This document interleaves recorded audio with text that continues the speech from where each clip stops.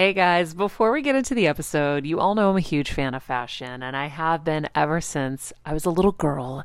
And my first job, by the way, was actually at Macy's. And my love for fashion began when I started there because I worked in the fragrance department, but of course, my eye was always on the clothes and the makeup and everything related to style. But here's the thing, my relationship with Macy's didn't end once my days of asking people walking by if they wanted to sample the latest scents came to an end. Nearly 20 years later, I still find myself choosing Macy's time and time again for literally everything. It's become a really beautiful full circle moment that they've been such amazing supporters of our show for so long. And when it comes to shopping, they have everything you need, whether I need a last minute outfit or Kevin needs a last minute outfit for our friend's wedding. We always head to Macy's. They've got us covered. So if you're in need of some retail therapy, perhaps, or looking to spruce up your home or your lifestyle, check out Macy's, friends. I've curated a list of some of my favorite items that have helped me upgrade so many parts of my life. Really my fashion the most, but of course home and baby and so much more. So check the link in the description and happy shopping, Heal Squad. Know better to get better. That's what we're doing here today on Heal Squad, and I'm Rainn Wilson. I'm on a journey to heal and get better in all areas of life, and I want to do it with you. Welcome to Heal Squad by Maria Menounos, where we improve and heal all parts of our lives, most importantly, our health. Heal Squad by Maria Menounos, your life improvement series starts now. Hello, Heal Squad.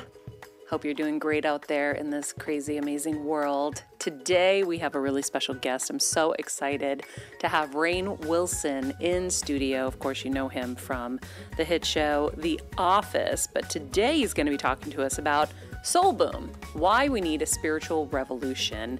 It's his latest book. It's out today, and we have a really, really great conversation for you. We're going to start with our quote of the day. That actually comes from Rainn. Perhaps the key to healing the world's chaos and pain lies on a spiritual path.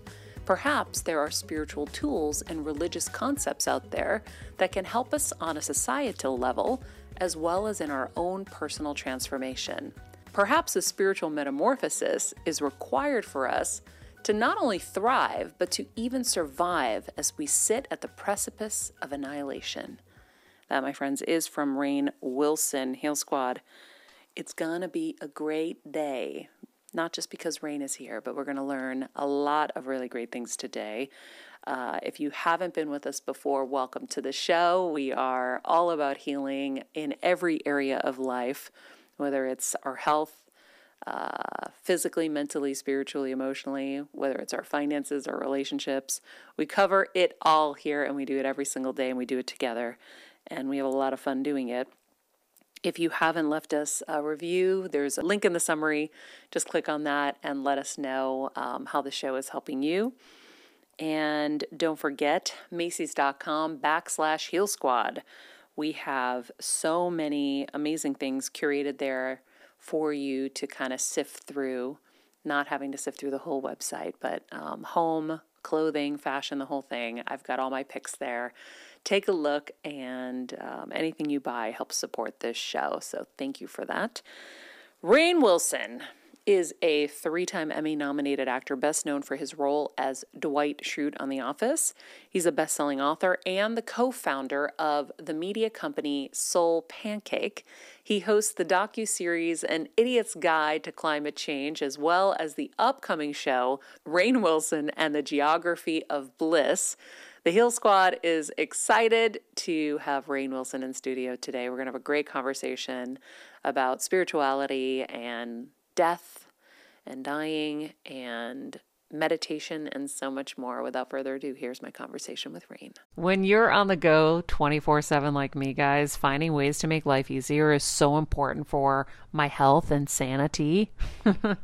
And that's exactly what my friends at Macy's do for me. From working there as a teenager to now going to them for so many of my daily essentials, it's been my go-to for so many years. And having everything in one place is such a time saver for me. With being a first-time mom, for a while now, as you know, I've had plenty of those, and being able to rely on them for all the things has been amazing. Plus, having everything in one place has made being a new mom just a little bit easier for me. So I know we're all focusing on our families, our health, hopefully, our jobs and everything in between, but it's time to make your life a little easier. And to help you out, I've curated all of my essentials from Macy's for you and the whole fam. All the details are in the show notes below, or you can just click the link in the description to get your hands on them too.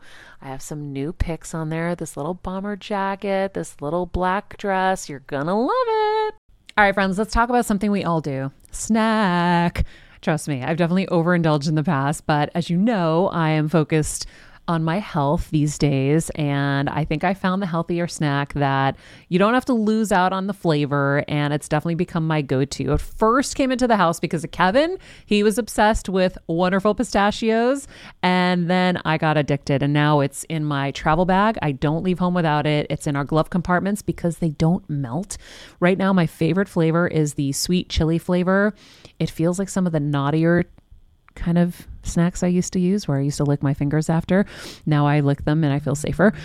Plus, Wonderful Pistachios is one of the highest protein nuts. Each 1 ounce serving has 6 grams of protein, giving you over 10% of your daily value. That's crazy, guys. So if you're looking for the perfect snack, trust me and head over to www.wonderfulpistachios.com to snag a bag of Wonderful Pistachios. You're going to love them.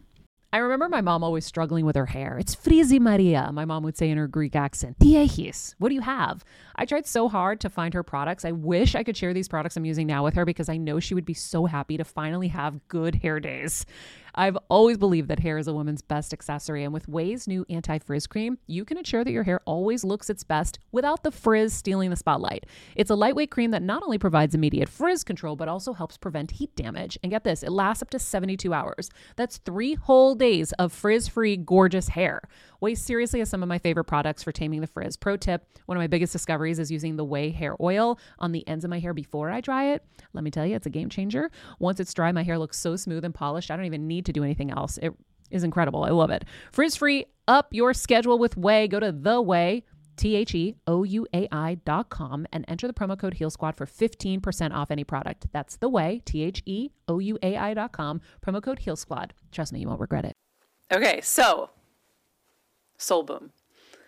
I had so much fun reading this, but then at the same time, I had to put my real brain on at times because it was so deep, and I was like, oh my God, can I do this? You had to put your brain on? Yeah, my real brain, not my just perusing through Instagram brain. Okay. I was like, I gotta really focus here because, when you're talking about consciousness, people can't even, gurus can't even explain consciousness. Right. And so to try to understand consciousness on the other side of it, and I just kept reading this and I'm like, I feel like he really wrote this. Yeah. But did you have someone help you?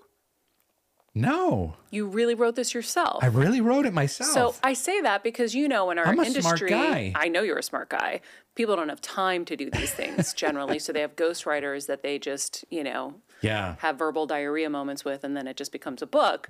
But I'm reading it. I'm like, no, this is him. And it made it so much more fun to read and just so much more mind-blowing that we're going into such a deep topic, which you joke about in the book. You're like, what's a guy like me, writing a book like this? The guy who played Dwight on a sitcom, writing a book about the meaning of life and the soul and God and consciousness and death and all of life's biggest topics. Yeah, it's, well, thank you for saying so. I tried to make it thought-provoking and inspiring, and definitely something that you have to dig into, but put your brain on. But at the same time, I tried to make it accessible and fun and throw in enough jokes along the way to kind of make it palatable. But yeah, you talk about time, and this was the perfect COVID book for me. Mm-hmm. And it was kind of I hate to say it, COVID arrived and it was just a devastating time, and people were dying, and it was awful, and we were all scared, and we were wiping down our bags of groceries with Clorox bleach, and we didn't know what was going on, and it was a terrible time. But I'm sorry to admit this, but there was part of me that I was a little bit gleeful because I was like, ooh, now finally I have the time to write the book that I've always wanted to write, a book about big spiritual ideas and life's biggest questions and kind of why we're here and what our purpose is. And I've got a little bit of time, and it ended up being like 3 years of time that I put into writing this book. So it was, I was really excited to have that opportunity to do it. And yeah, so these are questions, these are topics that have been percolating around in me for decades and have always been part of my kind of greater spiritual search. And I got to lay them all out on the page. Well, and we'll get into your dad, but it's like you also had to deal with the passing of your dad in this time frame. Yeah.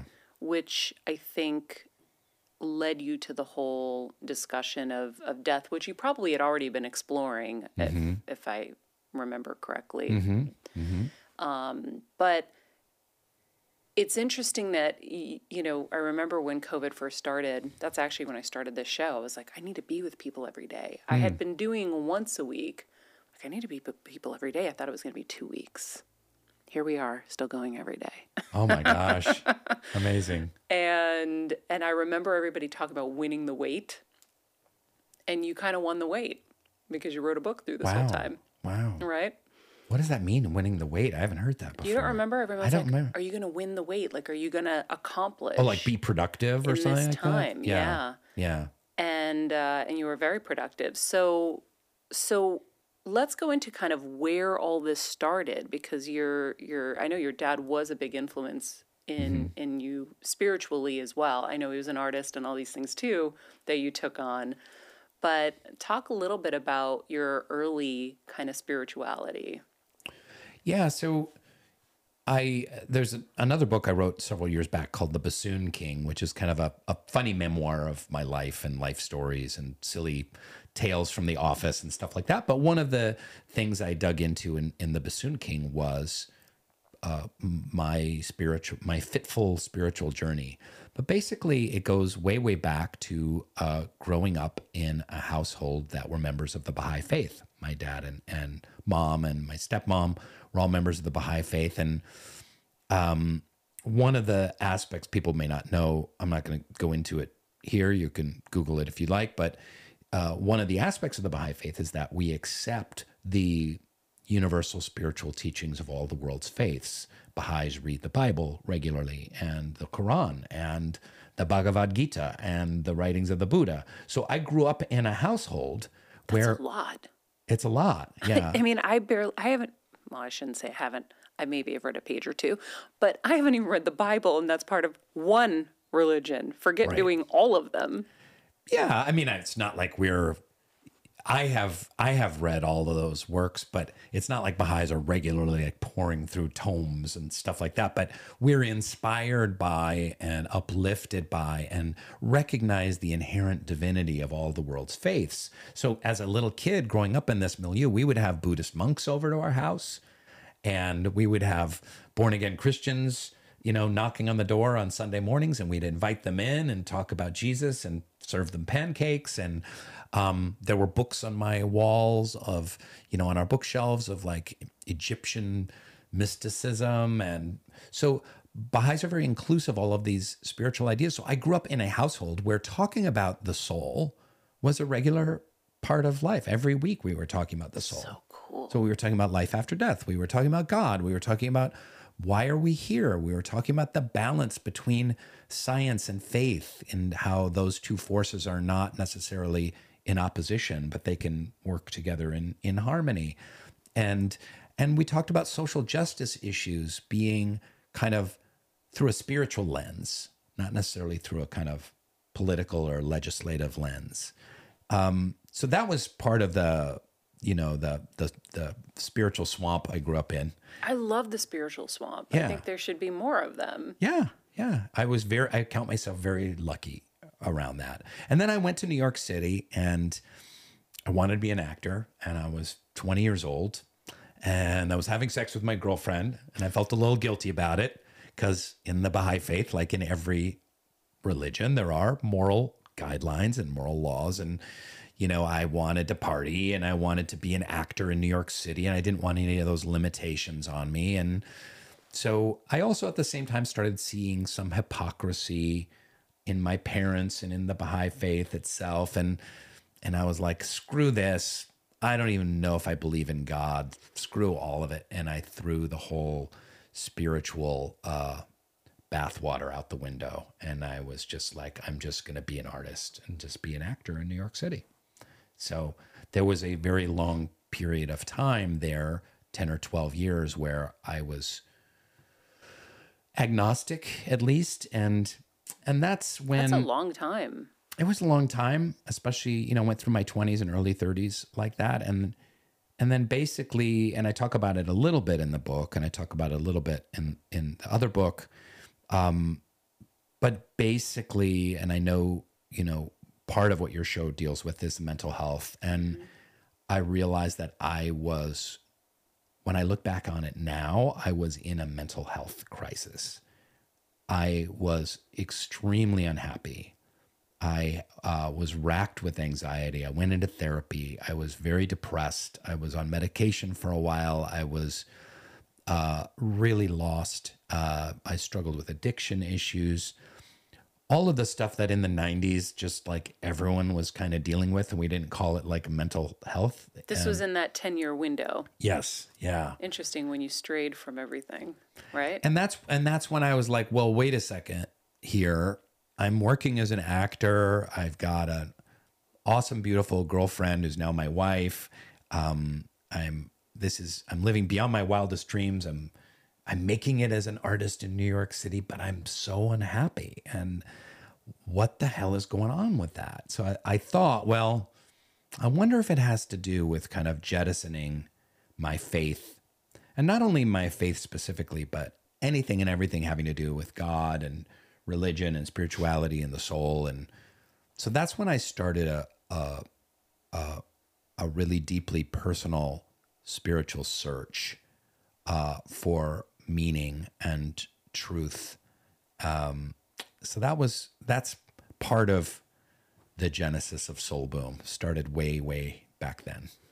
I want to ask about the Baha'i faith because I love the idea of the inclusivity, because when you look at religions, they're all very similar in a lot of ways, right? And so it makes a lot of sense to be inclusive of all of them. Mm-hmm. One of the chapters in Soul Boom, I talk about the universality of religion. And Western society, by and large, has jettisoned and is in the process of jettisoning everything to do with religion. And for a lot of good reasons sometimes. Religion has perpetrated a lot of evil on the planet, and it can be very judgmental and very hypocritical, and it can be very political. And so it's complicated, but I do get into some of those universalities of the world's faiths. And when you boil all religions, down to their essential truths, you find that there are these building blocks of faith. And these are spiritual tools that I believe, Maria, that we can use personally and that we can use to transform society. And that's the thesis of the book. There are spiritual tools that have been around for thousands of years in all of these faith traditions, and also the faith traditions, the incredibly beautiful faith traditions of Native Americans and indigenous peoples around the world, not just kind of the ones that are found in the Bible. But, universal love, transcendence, the beauty of art, service to others. Forgiveness, all of it. Yeah, all of those things are in every faith, even something as divergent as Buddhism and, say, Islam, which at the surface seem very different, but the building blocks of what they're about are the same. Mm-hmm. Yeah, I haven't looked into the Baha'i faith very much. I know we have a common friend in Justin Baldoni, Yeah. and he was telling me about it last time he was here, which, by the way, I didn't know that you produced Last Days Here. Yeah. That was one of my favorite pieces I've ever seen on TV. It was incredible. And that's how I met Justin. I was interviewing him for that, which is so funny. Yeah, My Last Days was started as a YouTube show and then went to the CW. But it was, again, we talk about death as a topic. It was, what can we learn about life from those in their last days on the planet? Mm-hmm. And it's not it can be sad, it can be challenging, but it's not a depressing show. It's an uplifting and inspiring show that just reminds us of the preciousness of life. And that's why I have a whole chapter on death. The chapter is called Death and How to Live It, because the death provides a framework for us to be able to look at our lives one day at a time and realize what a miracle we're in right now, just having this conversation in this beautiful room, and how precious it is and how fleeting it is. And I know that's something you've dealt with and talk about a lot. And that, you had brought up my father's passing. He died about 4 or 5 months into COVID of heart disease. And it was really devastating and transformative. And it got me thinking, it kind of raised the stakes and got me thinking a lot deeper about those topics as well. Yeah, I wonder, what did change for you after your dad passed? It's just, I've known some other people. I also lost 2 other dear friends to cancer during the COVID years. Well, that was one of the things that I remember you saying. I think it was your best friend was dying of cancer, and he said it's just all static. Yeah.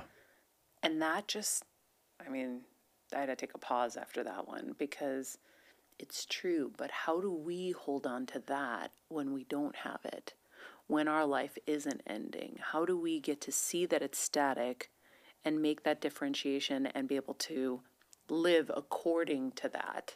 That's the tough part. Well, this gets a little dark. Let's just say, dear viewers, dear listeners, Western culture, especially in America, we don't like to talk about death. We don't like to think about it. It's like, oh, no, don't go there. Can't think about that. We're obsessed culturally with sex. So everything is about sexual attractiveness and our gender and who we're attracted to. And it's sex in magazines, and it's sex on Instagram, and it's sexual liberation. And we're just sex obsessed. The Victorians in England were obsessed with death. They would have death parties. Their children would die, and they would leave their bodies in the living room. Yeah. They would do portraits with dead relatives and hang them on the walls. You talked about Dia de los Muertos as well in here as well. So what I would suggest around that is, and so my friend David was dying of cancer, and I would go every week and I would walk with him on the beach down in Malibu, and we would have long conversations. And he kept saying, like, since he had his diagnosis of stage 4 stomach cancer, he was like, I just see it so clearly. Like, so much of life is just static. You've got to cut through the static and like live in reality, live in the heart, live in connection. And I've lived all my life in this static. And what is the static? It's emails and it's texts and it's bills to do. It's to-do lists and bills to pay, and and kids that need shuttling to soccer practice, and and all these things, they're important, but they're not the most important. And throughout history, humanity has reflected upon its mortality in order to gain this perspective. And I give a long list there, from Native Americans saying today is a good day to die, to the Stoics of ancient Rome saying memento mori. So when you were in ancient Rome, when you were a Caesar or a general and you were walking through the crowds and they were going, yay, hail Caesar, blah, blah, blah, there would be someone behind you with a little, what is that? Trumpet thing? A little trumpety cone in your ear, and they would be saying memento mori over and over again, which means remember, you are going to die. Remember, you are mortal. Wow. So as you're getting the adulation, you're being constantly reminded that you're going to die, that death is around the corner. There are Tibetan Buddhist meditations on dying.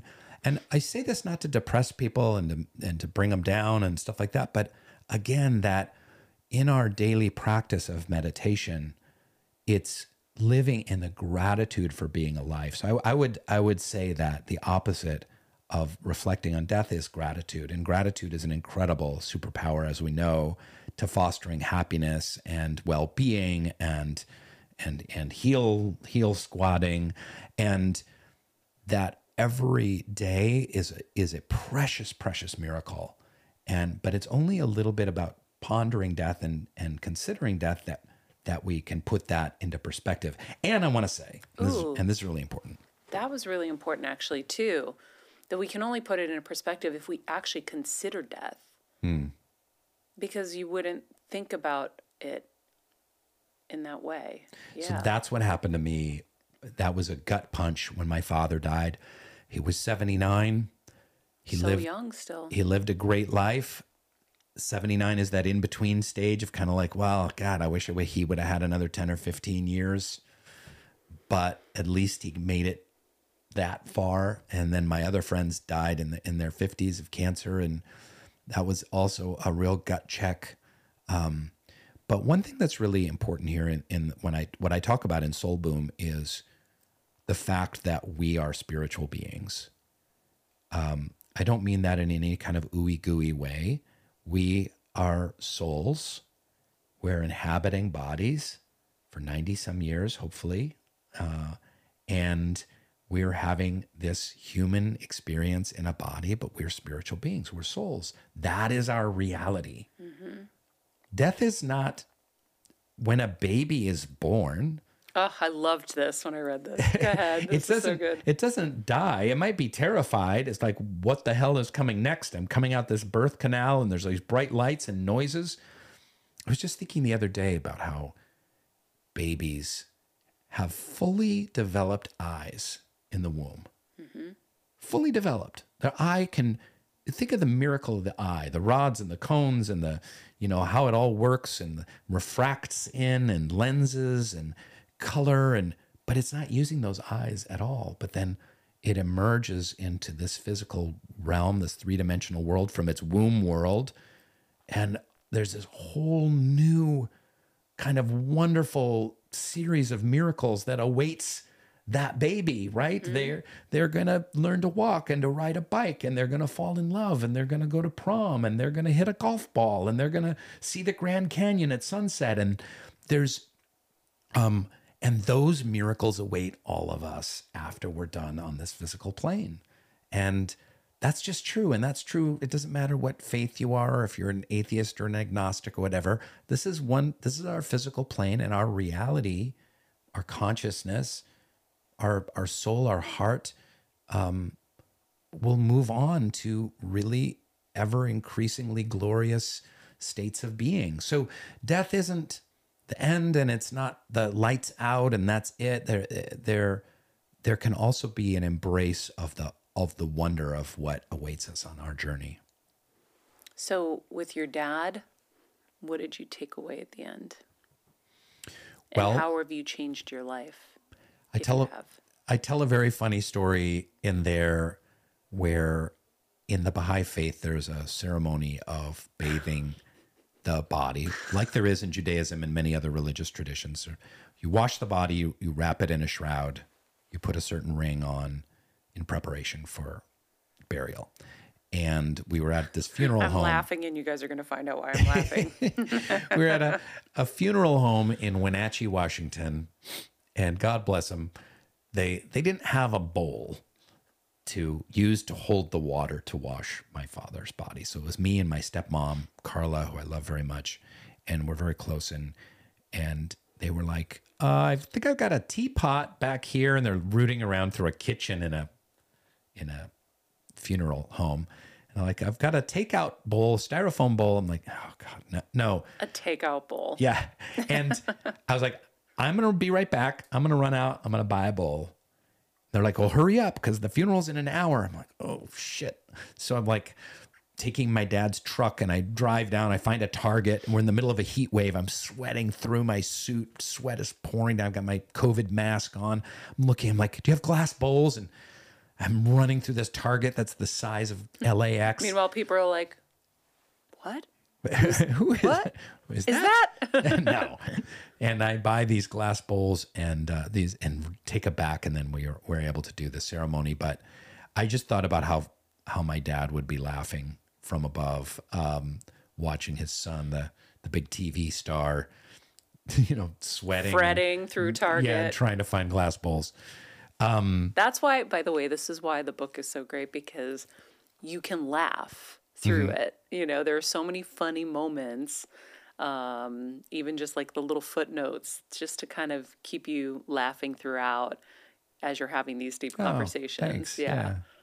But when it boils down to it, Maria, and maybe you or maybe some of the listeners have experienced this, like when I saw my father's body on the table and we prepared him for burial, I was like, oh, there's that beautiful body that I've known for my 56 years.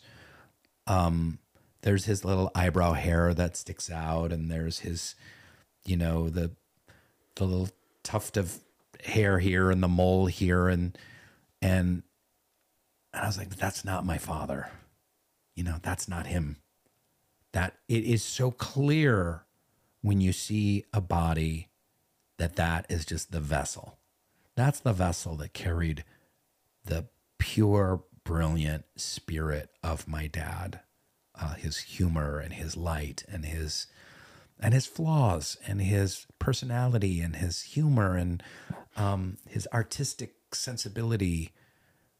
And it just was made so abundantly clear there. So what did I take away? Well, something that I've always known was made abundantly clear, that we are spiritual beings having a human experience, riding around in these flesh tuxedos, as I call them. And have you ever seen a loved one? Have you ever seen a body or had a similar experience?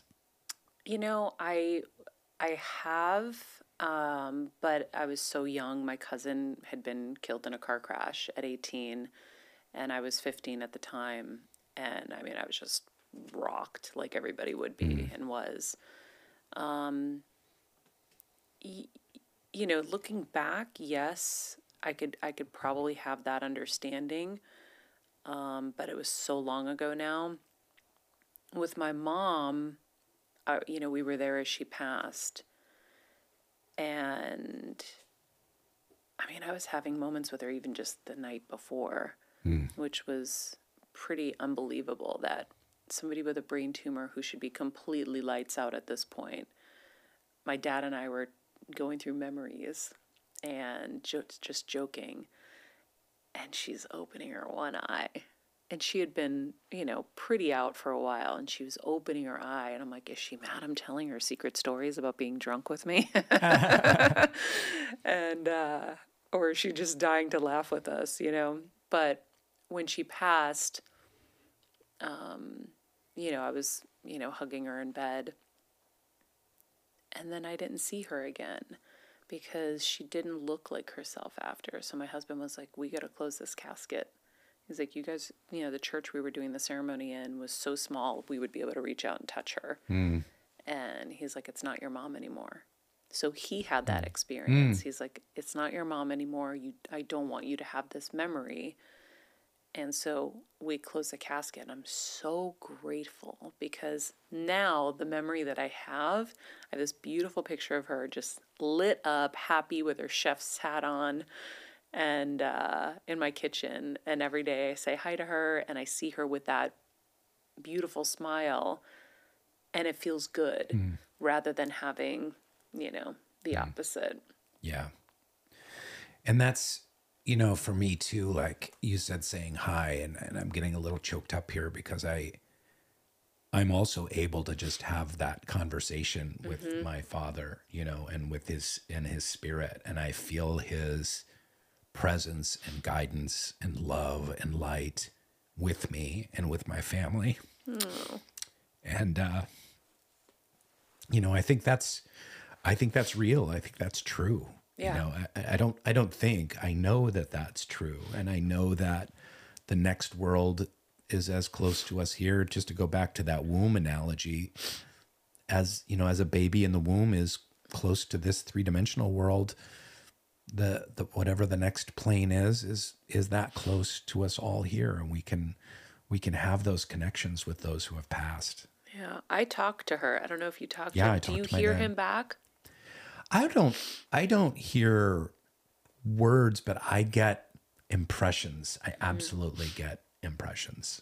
I know my teenage son was going through a really hard time, and I really was kind of connecting with my dad. I don't want to say praying to my dad because he's not God, but I was communing and asking for his help and his guidance. And I just felt this kind of like reassurance of kind of like, I got this, you know, and sure enough, the really difficult times, you know, passed, and I felt my dad's hand in that, you know, and help and some guidance along the way.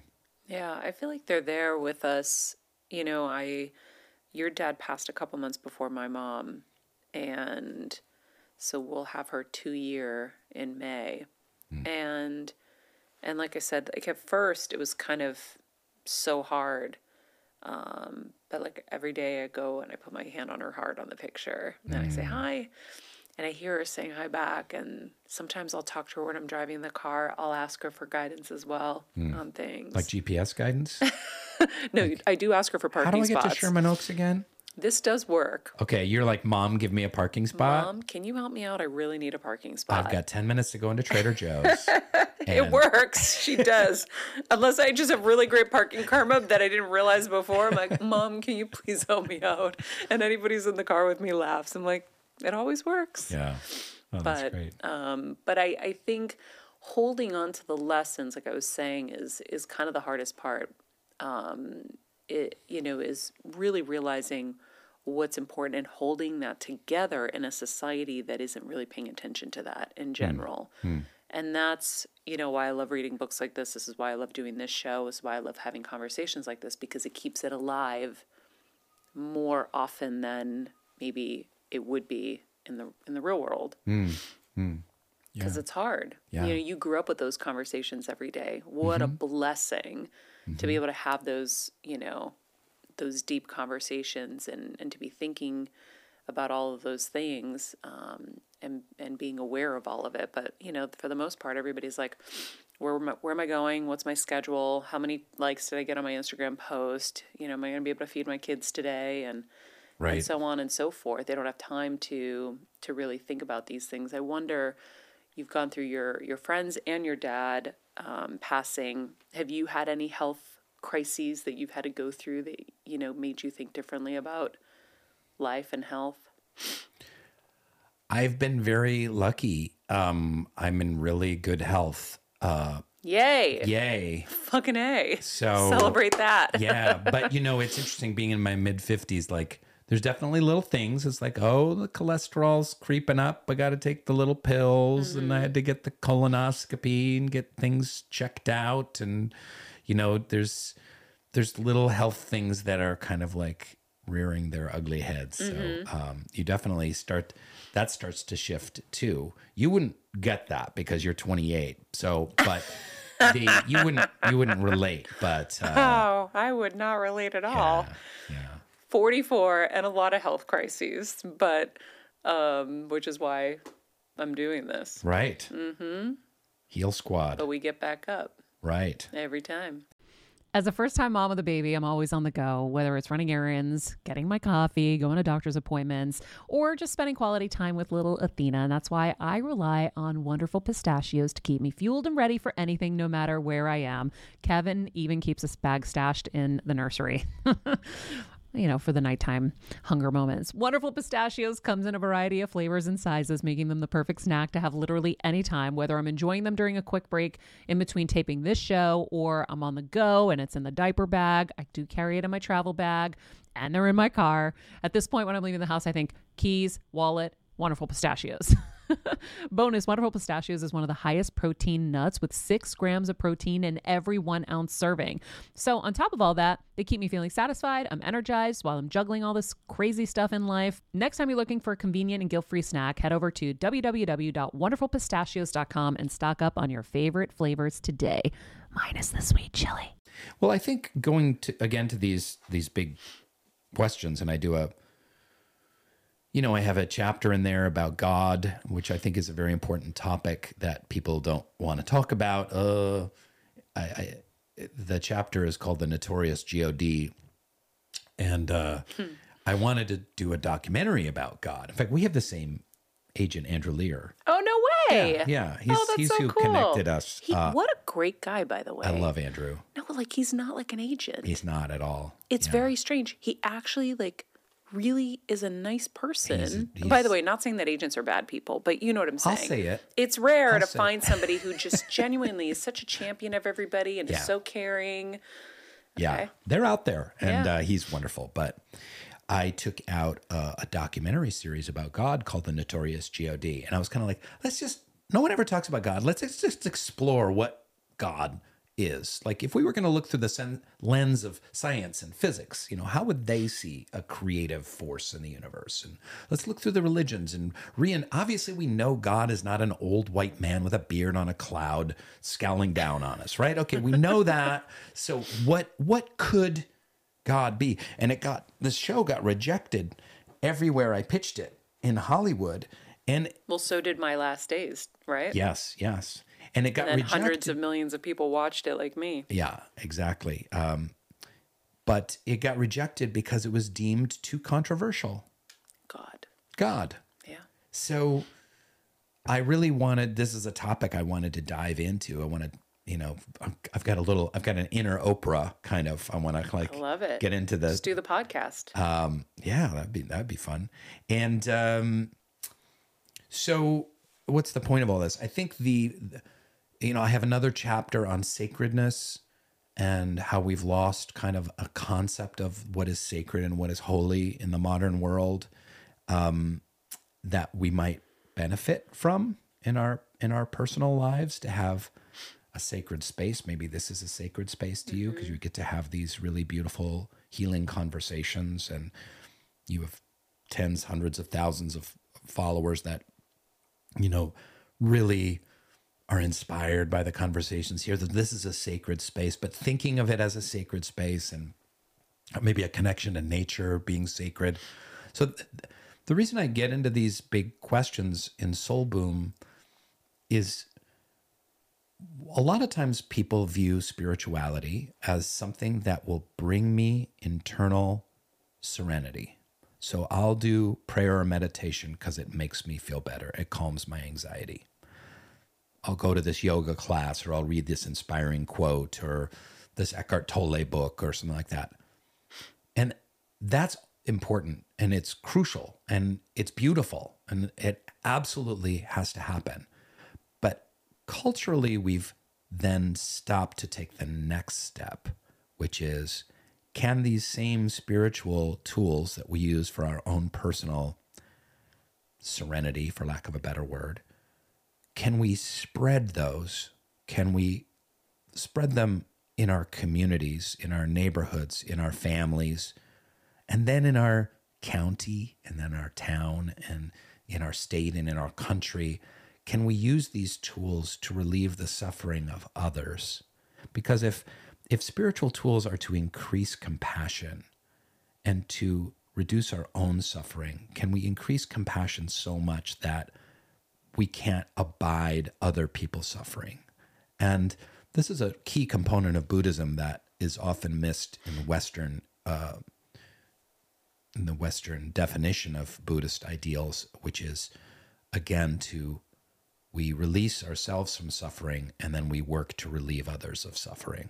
So the soul boom, the spiritual revolution that I'm talking about in the book, is about taking that next step collectively to try and reduce suffering and to create bonds of deep love and fellowship and community at the grassroots, where we can start to transform society. Society does not need to be filled with hate, contention, greed, envy, lust, aggression, some of the worst components of what it is to be a human being. We can base social structures on spiritual ideals. But first we have to look at consciousness, death, God, the sacred and the holy. we have to examine these things to start to think about how we would possibly put them into practice. I love that. I think we need it more than ever, which is why the timing of this book is so great, because I think that, we were all faced with mortality and COVID in a way that was so intense. And then I think we've kind of lost our way. We were already lost, but I think we've really, really lost our way now. And I don't have to go into the list of why. We know what we went through as a collective. Yeah. But we need to help each other out of that now. Yeah. And the focus is so much on me, and my healing and my growth and my everything, which is great because, it's like you can't love others unless you love yourself. You have to do that work first. You got to do the work first, but there has to be an intention behind, okay, I need to heal so then I can help spread it. That's very well said. It's like you wrote the book. That's perfect. I didn't write the book. I just read the book. I say it's like a yin and a yang. Like we work on ourselves. We make ourselves more grounded, more serene, more loving, so that we can be more loving to others and do the work in the communities and work for, whether it's social justice or relieving poverty or feeding people or increasing education or healthcare or working with the disenfranchised. And then that work feeds us. When you do that work, it feeds us. Mm-hmm. And then we grow internally even more and we get that charge, and then we're able to take that out. So there's a dance between those two spiritual forces. What do you do every day to kind of stay spiritually grounded? And by the way, I love what you said about spirituality in the beginning too, about how everybody has a different meaning, right? Yeah. Someone's spirituality is the ayahuasca journey. Someone's spirituality is church. Everyone has a different definition. So I also would love to know your definition, but what do you do every day to stay in that space? Yeah, great question. So spirituality is a tricky word, and because to some people it can be a seance and like ghosts, right? And people have different definitions of what that is. So for me, spirituality is that universal, eternal, soul and heart-centered aspect of each one of us that will continue on an infinite and eternal journey beyond this physical plane. So the spiritual part of ourselves are best defined by those incredible divine virtues that I see as reflections of the divine, reflections of God. Kindness, love, humility, honesty, compassion, joy, those aspects of ourselves that we cultivate and we nurture, those are what we take with us. So that is what it is to be spiritual. So what do I do on a daily basis? Well, I have a daily meditation practice. It's really very simple. On the best days, when I have the time, I didn't do it this morning, but I'll do a little exercise to get in my body, which I need to do because I have an anxiety disorder. So I live with a generalized anxiety disorder, diagnosed. I've been on and off meds for it. It's something I have to treat on a daily basis. It's similar to like if someone is a diabetic. Like you have to monitor the diabetes. You have to take your blood sample and check it and watch what you eat, and you know what I mean? Yep. And you can live with it. You can live a full, rich, healthy life with diabetes, but you have to monitor it. And that's how it works with me and with anxiety. On the best day, I get some exercise in. I jog up and down my driveway and I lift a few weights and stuff like that. On the best days when I have the time, I do cold immersion therapy, which is very powerful and healing for me. It sucks and every part of my body's like, oh no, it's horrible. But when I allow myself, even just 3 or 4 minutes, just to be immersed in either my pool if it's cold enough or in this cold immersion tub that I have. And then I do a prayer and meditation practice, which is really pretty simple.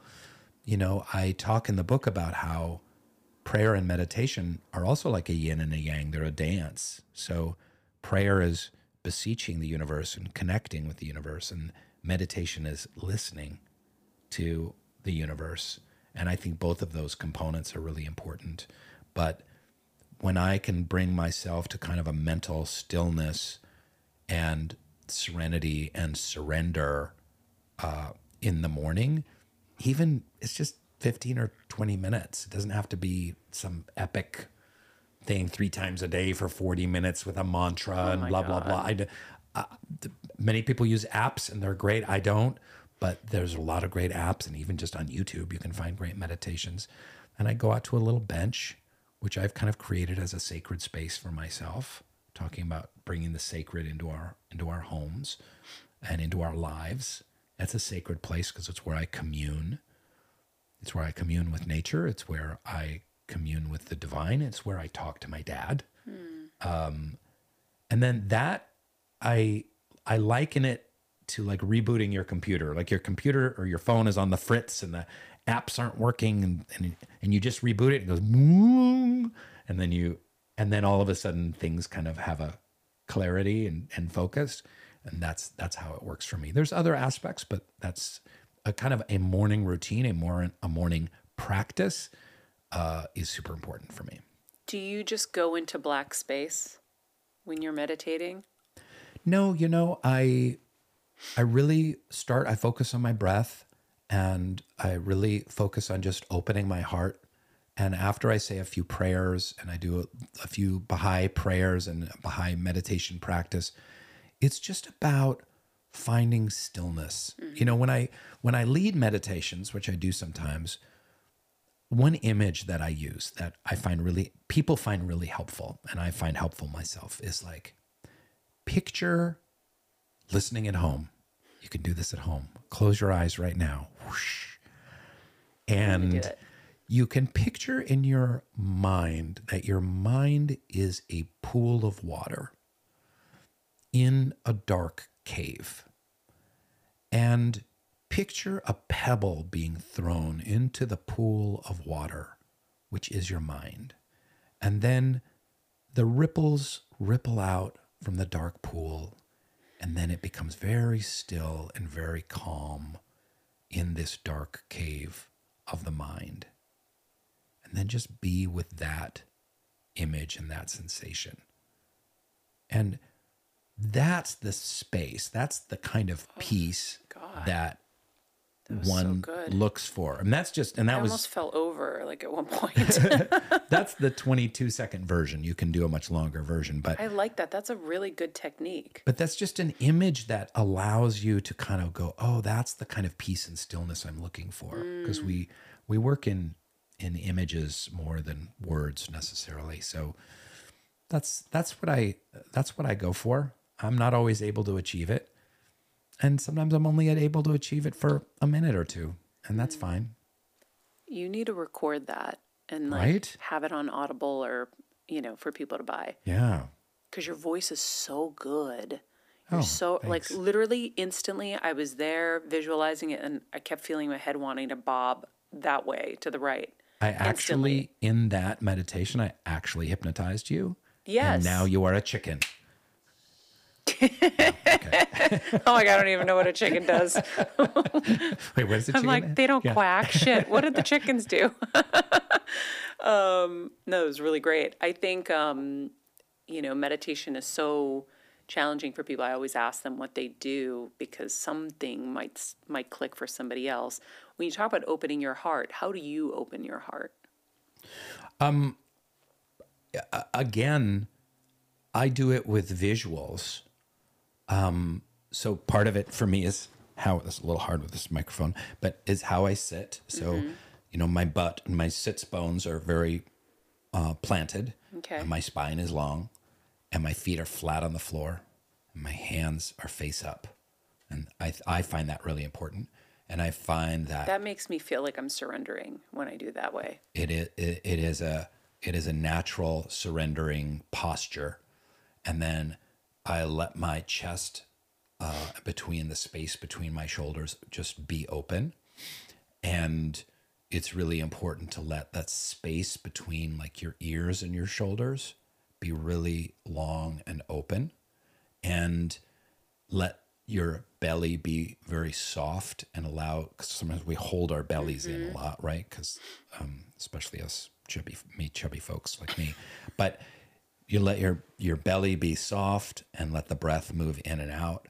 And then really, again, just like that pool image in the head, I really, in terms of opening the heart, this might sound corny, but I view like the heart in my chest as almost like a satellite dish that's connecting with the divine realm, with the creative impulse, with the things that are of light and of love. Some people might, for someone it might be God, for some people it might be Jesus, for some people it might be, the Buddha or Muhammad or a teacher or someone who's passed or whatever. But when I'm able to, and I do this outside, like to really have the satellite dish of my heart pointing to the divine kingdom. And that allows a kind of a channel where it's me there, and then I'm allowed to listen as well. That's so cool. Yeah. I love that. I studied Dr. Joe Dispenza's meditations. Do you know him? Mm-mm. I'm going to highly recommend him to you. Okay, great. Because my anxiety might not have been as bad as yours, but it was undiagnosed, pretty bad anxiety. Gone in 3 days. Hasn't come back. It's been a year and a half at least. And when he talks about getting brain and heart coherence and how important that is. And whenever he would say, open your heart, I'm like, I don't know how to open my heart. What am I doing? I don't know how to do this. So I would cheat by thinking of my dog's faces. I would think of my mom's face. It did start with the dogs, I have to say. Sure. Started with the dogs, like my shepherd Maximus is my everything, and I would see him and I would just be so happy, and I would just envision my heart just opening and exploding with just love. And then I would go through the other ones, and then I'd go to my mom and my dad. I'd skip over my husband. No, I'm kidding. I'd go through everybody, and then I would think of flowers that make me happy and anything that made me happy to open up my heart. And I think everyone's going to have different visuals, but Sure. I always love hearing how everybody else does it. But I highly recommend Dr. Joe. Okay. Is there a website or on And you're YouTube? going to love him. Oh, great. Because he's also very scientific. So it's not like woo-woo, just believe and follow my thing. This is somebody who's dedicated his life to quantum physics and the studying of the brain and neuroscience. And Wow. He's changing your thoughts, helping you control your thoughts and your beliefs to change your reality. Yeah. And it's pretty powerful stuff. And people are healing themselves of all kinds of things that are technically unhealable. Oh, wow. Because we have so much power that we don't use. And I think it would be really, really interesting to see if it helps you with your anxiety. Oh, that's great. What's the last name again? Dispenza. Dispenza. We'll hook you Okay, up with everything. okay. Don't worry. Does he work at the dispensary? No, he doesn't. Yeah, that's been a powerful journey. I've done so many different meditations. Like I've studied TM. That was challenging. When I was at the Institute, poof, amazing, because you're almost cheating with other people's energy. And then when you're trying to do it at home, it wasn't really clicking. Well, meditation for me. has been scientifically found to be far more effective when you do it with other people. Yeah. So if you're able to just get a group of friends and just sit in stillness for 15 or 20 minutes. What a great idea, actually. I never thought about getting friends to do it together. Yeah. That's why yoga classes are powerful. And for that, there's something, if there was one lesson that we learned through COVID is that we need other people, and we're social, and we need to connect, and we're more disconnected than we've ever been. And praying together, meditating together, yoga, whatever it is, you can do it on a nature walk. It doesn't have to be anything formal. That can be incredibly powerful. And it is the power of the act is amplified being with other people. Yeah. When I went to the meditation events that he has, I had really insane events that I got. I mean, I was in amphibian worlds. I was I was in other countries and other timelines. Crazy stuff was happening, but I was with collective, group of maybe 3,000 people, and some of them advanced meditators. So I was like, wow, I almost get cheap because I'm feeling their energy. And you play with a good tennis player, you're going to play better. I think it's the same with meditation, but I never thought about doing a little group. I like that. Yeah, there you go. Interesting.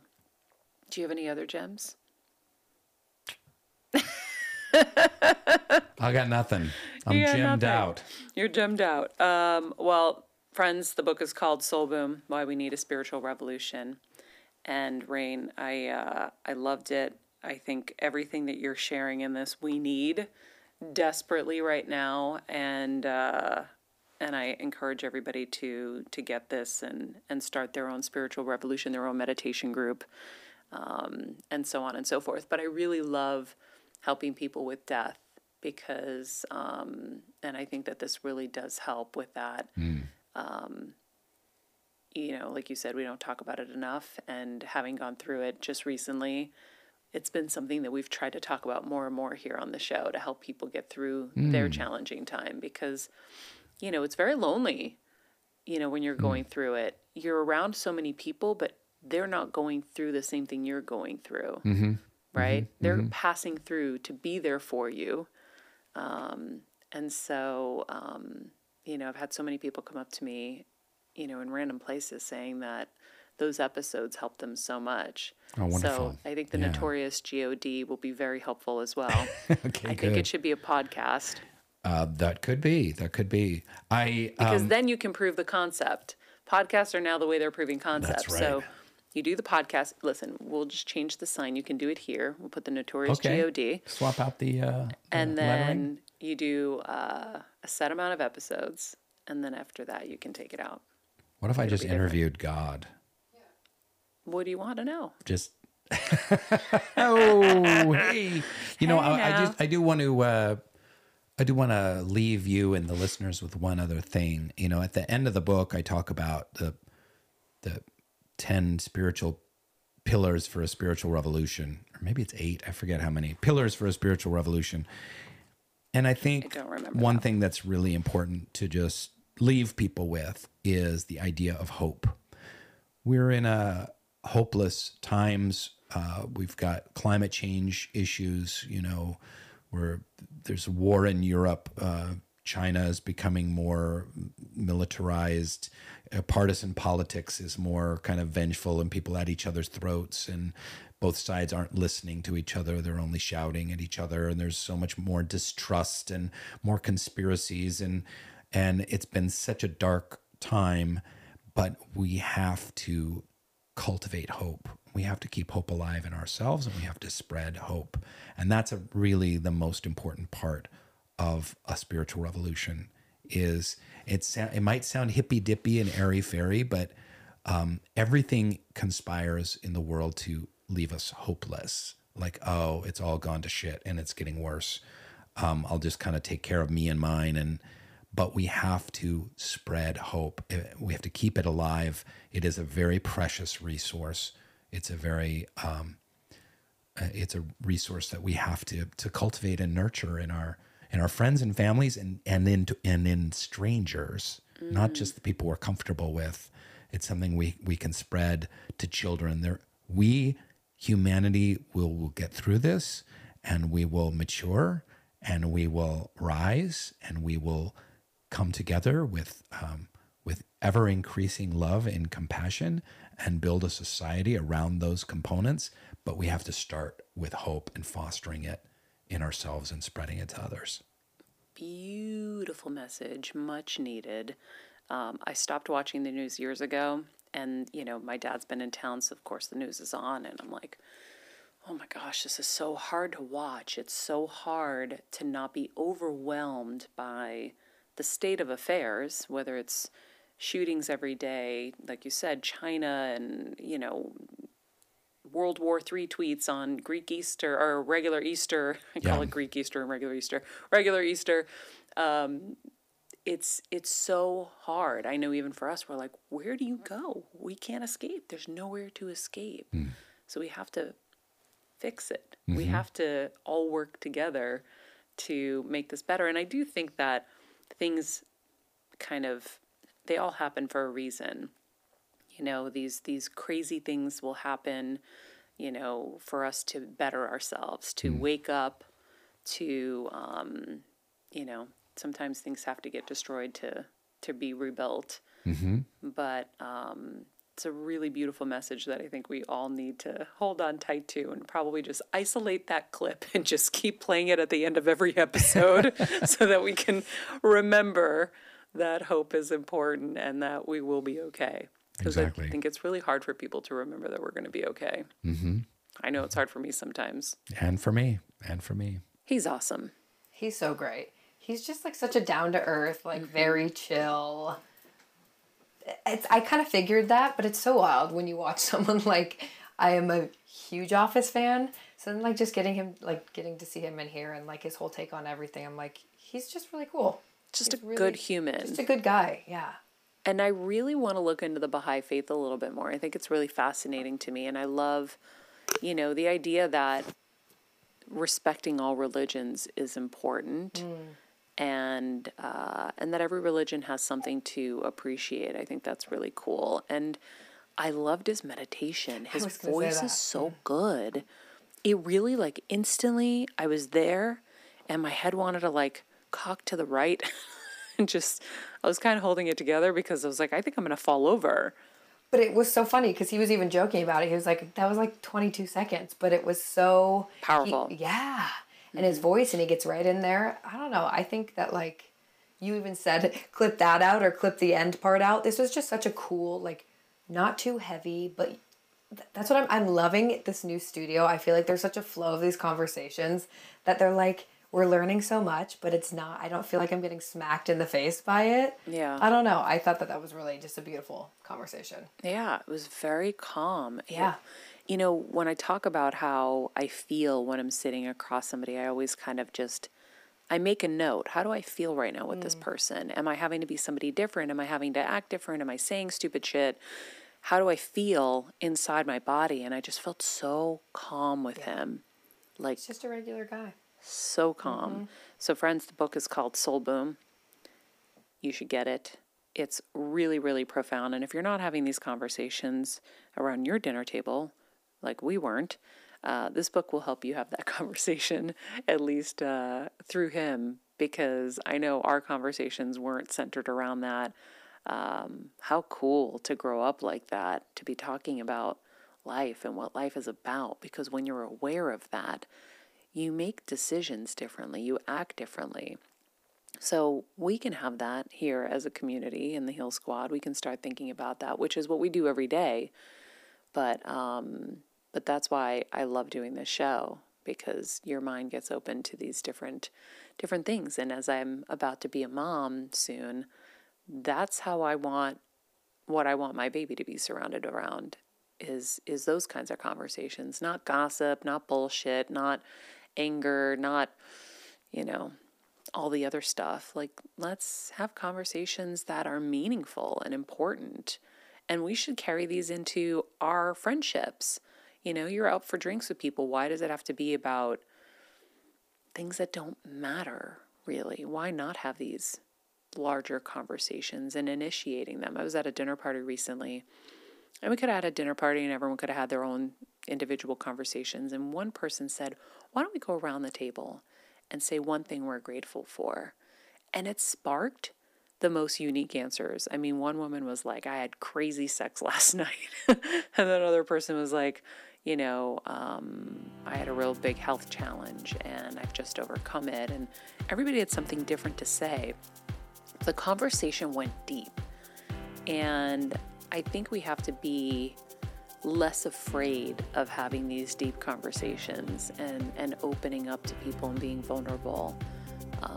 I think that's really, really important, and that's what I'm taking away from today's interview.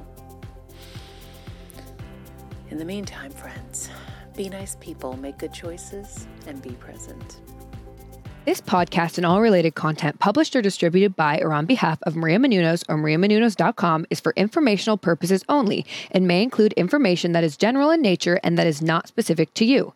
Any information or opinions expressed or contained herein are not intended to serve as or replace medical advice, nor to diagnose, prescribe, or treat any disease, condition, illness, or injury, and you should consult the healthcare professional of your choice regarding all matters concerning your health, including before beginning any exercise, weight loss, or healthcare program. If you have or suspect you may have a healthcare emergency, please contact a qualified healthcare professional for treatment. Any information or opinions provided by a guest expert or host featured within website or on company's podcast are their own, not those of Maria Menounos or the company.